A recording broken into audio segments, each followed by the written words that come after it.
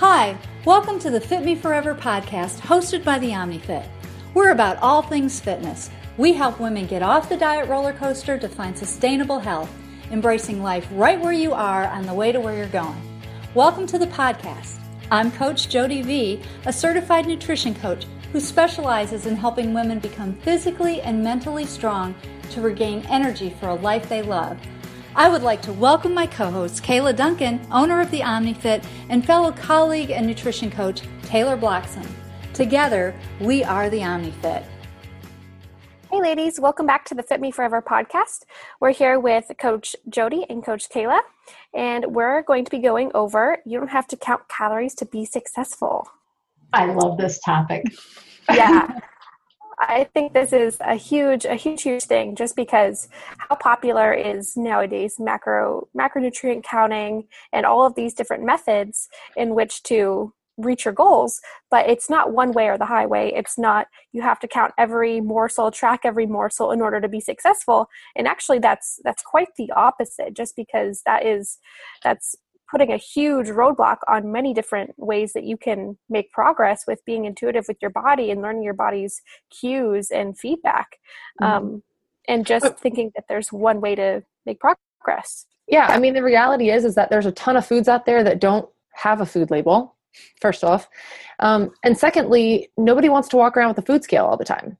So how do we move from utilizing these methods? Maybe this is something that you've used in the past. And our desire with this podcast is to help you take what you already know and apply that to a method that is long-term, that's sustainable. You guys know, if this is not your first time listening to us, that it's Fit Me Forever. That's what we're about. We're about making fitness for the rest of your life. And the reality is that you're not going to count calories for the rest of your life.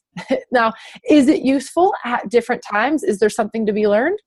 Sure. We actually have a fat loss dieting protocols 2 podcasts back, or 2 podcasts that we recorded part 1 and 2 of episode. And which episode was that? I'll put it in the show notes because it's not the ones I have noted here. We have a lot of them now. Yeah. Just one caveat to that though. I think that for some people, macronutrient counting as a foundational practice is super important because it helps you understand if you don't have knowledge of food. Mm-hmm. And I'll say this, like 10 years ago when I started counting macros, I never was conscientious about what is protein or not protein or whatever. Like I kind of thought I ate from a common sense standpoint. And that once you understand food, it can kind of become common sense, right? Mm-hmm. But many people don't know. Like one of the common questions we get as coaches is, I don't know what I'm supposed to be eating. So we teach you how to do that, but you don't have to count. You don't have to do, like you said, don't have to do that forever, but it's an educational tool. Mm-hmm. Mm-hmm. And we want to help you use what you know. A lot of people, a lot of you guys that might be listening, if you have come from a history of dieting or yo-yo dieting, you might feel defeated or like a failure that you're not able to keep going without that tool. I've heard a lot of people even like, oh my gosh, I started this new program, my food scale broke. And I'm like, oh my gosh, what do I do without that? Because they've made their progress and they've seen success and they feel confident with this strategy that they've learned. And what we want to do is help you with that, help the tools that you have and move through a more sustainable approach so that you can go back to it if you ever want to. Speaking candidly, contest prep, you're never going to do a contest prep. You're never going to do a extreme fat loss phase without macronutrients. You need to know those strategies and tools in order to be able to reach that level of conditioning. But if you're just someone who wants to feel good, wants to be healthier, then we want to free you from that cycle of needing to count everything. So where do we start when someone desires that change? I think common sense. And I think about this, which sounds kind of funny, but I think about my grandmother. Mm-hmm. My grandmother never had a food scale. She never, had a macronutrient counter or anything like that. But she certainly knew what a balanced meal looked like and what was going to serve her body well. And she's 94 years old. She's never been overweight. And so like our body our bodies know what to do with the right food. And so if we have some education about that food, what's in it, and we feed our bodies that way in a portion size that's adequate, but not too much, we're addressing hunger, and we're learning what our biofeedback cues are, which you guys hear us talk about that all the time. Those things can start to become second nature to us. I think that through the dieting phases and cycles and all these things that we're imposed with on our life, we've stopped learning how to listen. Mm-hmm. Yeah. And that's the thing. Yeah. One of my favorite things is, I think we've talked about this before, but going back to, we are born that way. We are born with the intuition of knowing when we're hungry and telling mom, dad, I'm hungry, or stopping when we're full. And somewhere that gets lost. I know that we've talked about that. And so it seems just silly sometimes when, yes, it's necessary to, in a season, take a little bit of time to maybe start tracking your food or looking into the details a little bit more to make sure that you're actually gaining knowledge and getting a grip on some of those things, but also scaling it back when all of that beneficial intuition has gone somewhere and you don't know where it went. And so cueing into those hunger signals, your sleep patterns, your energy levels, how do you actually feel? What are you craving? What do you want for lunch? And then how does it make you feel? You can stop when you're not yet full, but you're satiated. That is a possibility. And that's what people should be aiming for, but it gets lost for many. And so just tuning back there and scaling it back and going back to where it started, I think is a huge step one for a lot of people. Yeah, I think too, learning how to portion versus measuring. Like thinking about, we go back to intuitive portioning, where instead of, putting 100 grams of rice or whatever on the scale, looking at when you're actually practicing that, like actually looking at your food and going, oh, that looks like about 100, that's what 100 grams look like, as opposed to, 3 cups of rice or something like that, and using like your fist and hand and your thumb to kind of use that as a guidepost for what you might need. And then, if you portioned yourself out, 2 big handfuls of rice, are you full at 1.5? Are you full at 1?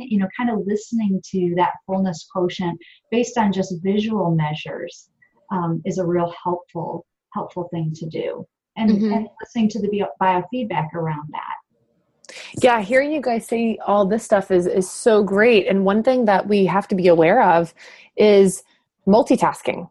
I know that if I am working while I'm eating, or even if I'm with people while I'm eating, I will just keep eating, or I will set this food aside. It gets cold and I'm working, and then I'm like, oh, I'm not hungry. Like I had a couple bites and I'm just like, an hour will pass. And so really giving yourself that margin to enjoy your meal. Think about what you're eating.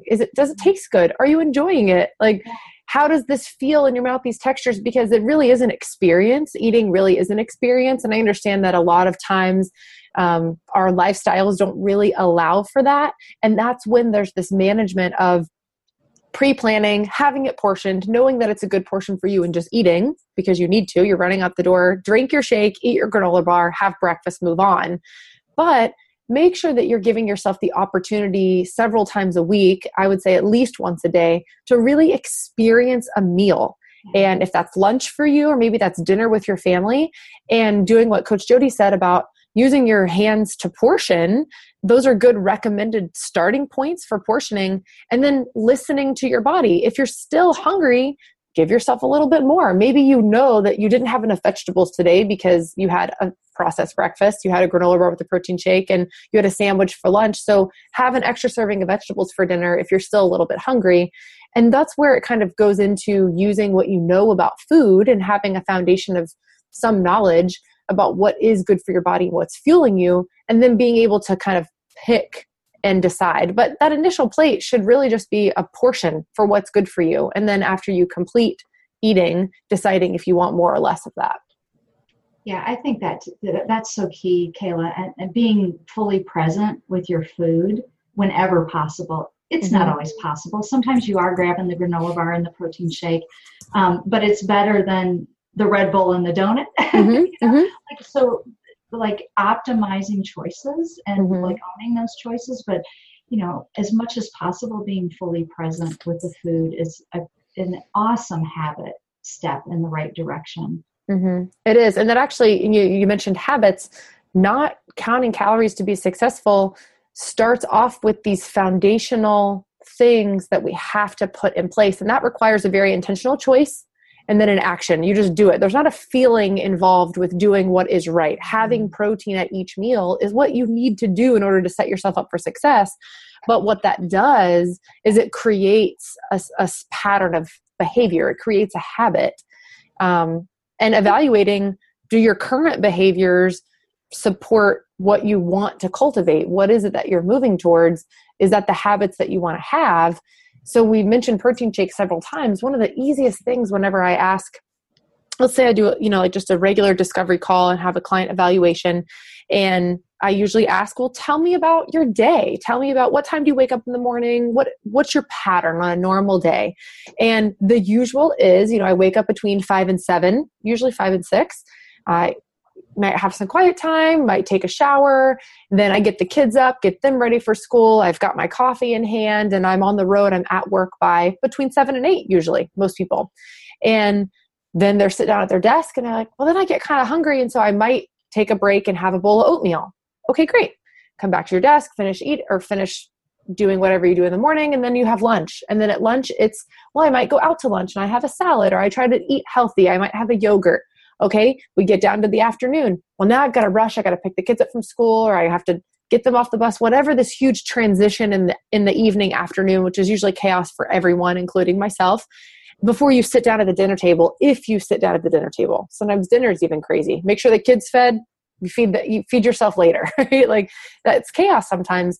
And what I see over that whole perspective of a day is lots of opportunities to stick in a protein shake, because I'm not going to tell someone that is really struggling to get their life together in general to sit down and just enjoy this meal. Like, are you crazy? Like, no. Yeah. But while you're in the car taking Susie to school or picking Henry up from practice or whatever, have a protein shake. Just either get one from the store pre-made.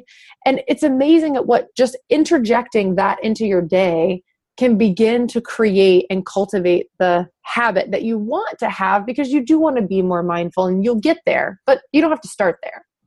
Yeah, I think too, like when you're talking about just cultivating these habits, and we've talked about them in many conversations, many podcasts, make sure that the habits that you're establishing are based on appropriate facts.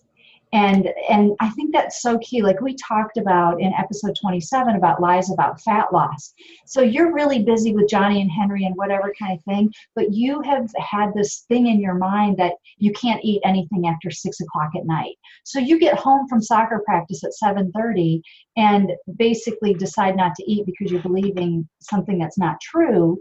And you're trying to base a habit on something that's not true, and then you set yourself up for failure and like the deprivation and the dieting cycle that we talked about in the last podcast. So it's super important as you're thinking about moving from perhaps counting to being intuitive, to make sure that you're basing those changes in habits and behaviors on truthful facts, not myths about what's going to keep you moving, towards your goal in the right direction. That's such a great point. Such a great point. And then second to that, which we have mentioned several times whenever you are introducing a new behavior, is don't try to do everything at once. And in fact, we are big advocates for just doing one thing. And I know that feels crazy. I know that feels like it's going to take forever. But if you truly step back and think about all the things that you've tried to do that haven't stuck in the past and how much time that has kind of caused you to waste, just try it. Just try it this time to do one thing. Let it get ingrained. Let it feel natural, where you're not spending time thinking about it or trying to remember to make your protein shake, where it's just like your cup of coffee in the morning or brushing your teeth. It's just something that you just do because you haven't always drank coffee. You didn't come out of the womb drinking coffee. What is it that makes it so mindless that we can just, like a zombie, walk to the coffee maker and get it going? It's that it became a habit. And whatever it is that you do in the morning becomes a habit. You didn't come out of the womb doing what you're doing today, Yeah. Or, like you're rushing out of the house. I think about this because I'm not a coffee drinker. Right. I know both of you guys love it. And you could just rush out of the house with your coffee. But you know what? You could make your mocha protein shake. You have coffee and that protein shake and run. And that would become that'd be one more thing that would likely serve you well as you started your day, because you might not be able to sit down to eat until break time at 10 o'clock. And maybe that's 10 minutes of trying to get mindful with, whatever's going on or whatever's in front of you. I don't know. Yep. Yeah. And there's so many different habits you can really cultivate. And it's really just depending on what your goals are. It could be anything pertaining to nutrition. It could be drinking a glass of water in the morning before you have anything. It could be going to bed earlier, or just being more present with your family. It can be any kind of habit that you consistently work on. And it can be one thing at a time that is so simple that you don't even have to think about. But every time you do it, you're being intentional. But think about the one habit. We talked about this last podcast. What is the domino effect? What is that one thing for you that if you change, will change everything? Like if you find yourself really struggling with that midday lull, and that's when your cravings come on or whatever, that kind of thing, like that 3 o'clock just drop or whatever, and it's because you didn't eat breakfast, and like having that mocha coffee protein shake in the morning totally somehow changes that trajectory for you, well, then that's an appropriate choice for you. Somebody else, it's going to be something different. So it just takes a couple of minutes to step back and, ask yourself. Another thing we talk with clients a lot about is, what is the motivation? What is your motivation for wanting to make change? Is it because you just want the outcome, or is it because you really do want to feel fit forever? What is your why? And it's not just the surface level why, I want to lose weight. Like, so many really prominent coaches will say, dig that back about 5 levels. Dig down. Yeah, you want to lose weight. Well, why do you want to lose weight? Well, why is that? Why is that? Just keep peeling it back. And when things get tough, you can kind of put your why in front of you, and it helps you navigate more longer term than be in that short term thinking pattern. And thinking about, okay, if you do lose weight, what does that do for your life? What does that? And then, a lot of women will say, I'll have more energy. Okay. What does having more energy allow you to do? Well, I could do this hobby, or I could go here, or if I had more energy, I wouldn't be so short with my husband, and then we would have a better relationship. If you had a better relationship, what would that mean? Well, it would be a better environment for my children. Or if you really think about it, those are meaningful. It is so much more meaningful than what you look like in a bikini or, or what the salad you're going to have for lunch. And so take the time to do that. And I would go a step further and write it down, not a note in your phone, write it down with your hand on a piece of paper. And there's a lot of research that supports getting our thoughts out on paper, physically writing them down, and how that connects to our mind and solidifies those things inside of ourselves. We could spend a whole podcast just talking about that. We've mentioned it a lot before. So yeah, getting your why down, don't let it be so surface, and asking yourself, what would that do for me? If that happened, what would that do? And what does that mean? Definitely. That's so powerful. So powerful. So another thing that is very important about not being able or not having to count calories in order to be successful is choosing something that's sustainable. Is it sustainable for you to enter everything into MyFitnessPal to count on a daily basis? How much time does that take? I just want to, no. Right. Yeah, it takes time. Right. And so not saying that you can't look at past food logs and learn. There's a ton of information that we can learn. It's a common thing I have a lot of clients do at a period of time in our coaching, is to have a food log, record that. Let's look at it. Let's learn from it. But what is sustainable, and what is your life allow right now, whether that's time, whether that's energy, whether that's education. Do you intake education better with reading, better with podcasts? You're obviously listening to us. And researching things that if maybe you don't know what is in food, and maybe that's why you count calories, because you lean on Weight Watchers point system because it's ingrained in your mind and you can do it mindlessly. So you do that because it feels natural. But if we were to really sit down and ask, like, what do those points mean? What do they equate to?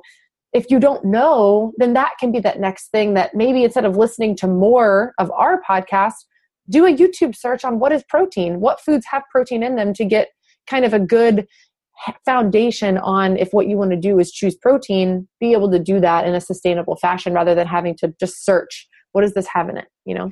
Yeah, I think every bit of change and sustainable change starts with a question. Mm-hmm. And it's what do I need to know in order to move myself to an achievement of a particular goal, whether it's weight loss or whether it's moving, from macro counting to intuitive eating. Like, it's just by nature, it's not a habit. Like, you're trying to change something. And so you need information and education to be able to make that change. And then be able, once you have that information, to take action and move it, in that direction. I know one of the things with sustainability we talk about all the time is just the whole myth around counting calories. It's good. And yet there is, just having education around food labels is super important, because we have a tendency early on to think that's the end all and be all. Mm-hmm. So we recognize that how to learn how to be intuitive about it, because there's all kinds of issues related to food labels that many people don't recognize. And you guys want to just talk about those real quick? Well, we have attention on that, because that's really what we're talking about, is being super, focused on all these food labels and counting all this stuff, and what does that really give us in the long run, as opposed to being intuitive and how to navigate that. So food labels have a lot of pitfalls that I think our audience may want to understand a little bit more. Yeah, absolutely. I mean, there's a huge margin of error for food labels, depending on what country you're in. The United States, the FDA has a large margin of estimation that they allow for food companies to put on their labels in terms of calories, if the calories are what you're looking for, rounding up and down. And then also with the grams that are physically listed. So I know one of the challenges with processed food, counting macronutrients, was being able to appropriately estimate and go, well, look, this box says that this serving should equal this. But I mean, Jody, you mentioned common sense in the very beginning. Common sense says that is a huge portion of oatmeal, whatever. And I remember being in this group of people that were counting macronutrients at the time, and there was this particular food label that went around that was misprinted. And the company ended up coming out and saying, oh my gosh, this is misprinted. We're so sorry. But the portion was like double. And you just have to use your common sense of that is a ton of food. There's no way those calories are empty. They're not free. Your body has to process them. Yeah, I think it's a funny thing. It's like, I just for the fun of it, like, I do read food labels all the time, and I think it's interesting. I picked up a candy bar the other day just to see, it was a fairly large one. And now somebody might pick that up and look at it and go, not really read the label properly and go, oh, that's one serving. Well, in fact, the nutrients that were listed were for one serving was 1/3 of the candy bar. So that's how quickly things can get off, is you might go, oh, I ate that, I logged it in, but what I logged in was 1 serving when in fact I just ate 3 servings. So that's another pitfall that comes with that, is if you're not super, paying attention to that. What about the idea that our bodies treat calories differently? Right. I mean, that's huge too. It's like, the way I might process something, Kayla, is different than your body might process it as somebody else. And so just because the label says it's 150 calories, it doesn't mean my body is going to exactly treat it like 150 calories. No, or absorb it that way. I mean, our gut microbiome is going to be different. The environment of our intestines is going to be different. People might have different conditions. That's also a lot of food conditions, celiac disease, even started, or what you made aware of that because you listened to some biofeedback from your body. That's a huge reason why that you can't just blindly eat whatever might be on a diet or a meal plan, or just because this product or program says that this is the right food for you. Eating those different things, and also how you prepare food can change what the calorie is listed on, if it's a raw on the label versus if it's cooked, because fats cook out of food. What are some other things that happen within food? If you eat the potato versus if you don't. Right. And even the way protein, when it denatures, can change a lot of quality in the way that you absorb it. Mm-hmm. And so, not to mention just how everybody is different and every season of their life is different. So maybe a pregnant woman will be absorbing something different versus, someone who is younger or older in their 50s. It literally changes all throughout your lifetime as well. Mm-hmm. Mm-hmm. And if you're stressed, if you're under massive amounts of stress, your gut is not going to absorb nutrients as well, which is why you will be bloated, or you'll have, constipation or even diarrhea. So there's a lot of different reasons why counting calories alone is not going to yield the results that you're truly looking for in terms of long-term sustainable health. And ultimately, that's what we want from you. So like being able to, you don't have to count calories to be successful, because we want you to pay attention to the biofeedback, your habits of what is it that you're actually doing to fuel yourself towards the habits that you want to cultivate. What is your motivation? What's your why? And is what you're doing sustainable? And does it make sense? Is it truth? Are you actually making your choices based on what's true, or is it arbitrary myths that you're trying to uphold that don't make any sense? So that can be around food labels. That can be around time that you're eating. We have a really great podcast on that. And we also have several other podcasts that I'll link in the show notes about, are you really hungry? Is it cravings? We've mentioned this in the last several podcasts, but I'll link them below so that you can take a listen if you haven't yet, podcast number 18 and 19. And really those collectively, being able to move from any type of structure, counting calories, macros, Weight Watchers, whatever it is, into intuition.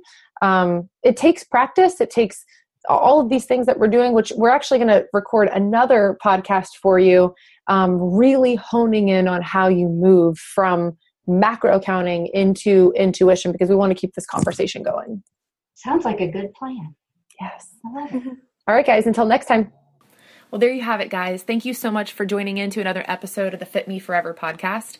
If you guys have any questions, please don't hesitate to reach out via email at info@theomnifit.com. And of course, please connect with us on social media. All of our handles, our Instagram and Facebook, are both at The OmniFit. And if you like this kind of content, if you like what we're putting out, please rate us on iTunes and Stitcher. That helps other people find us, and it lets us know that we're putting out content that you enjoy. All right, talk to you guys soon.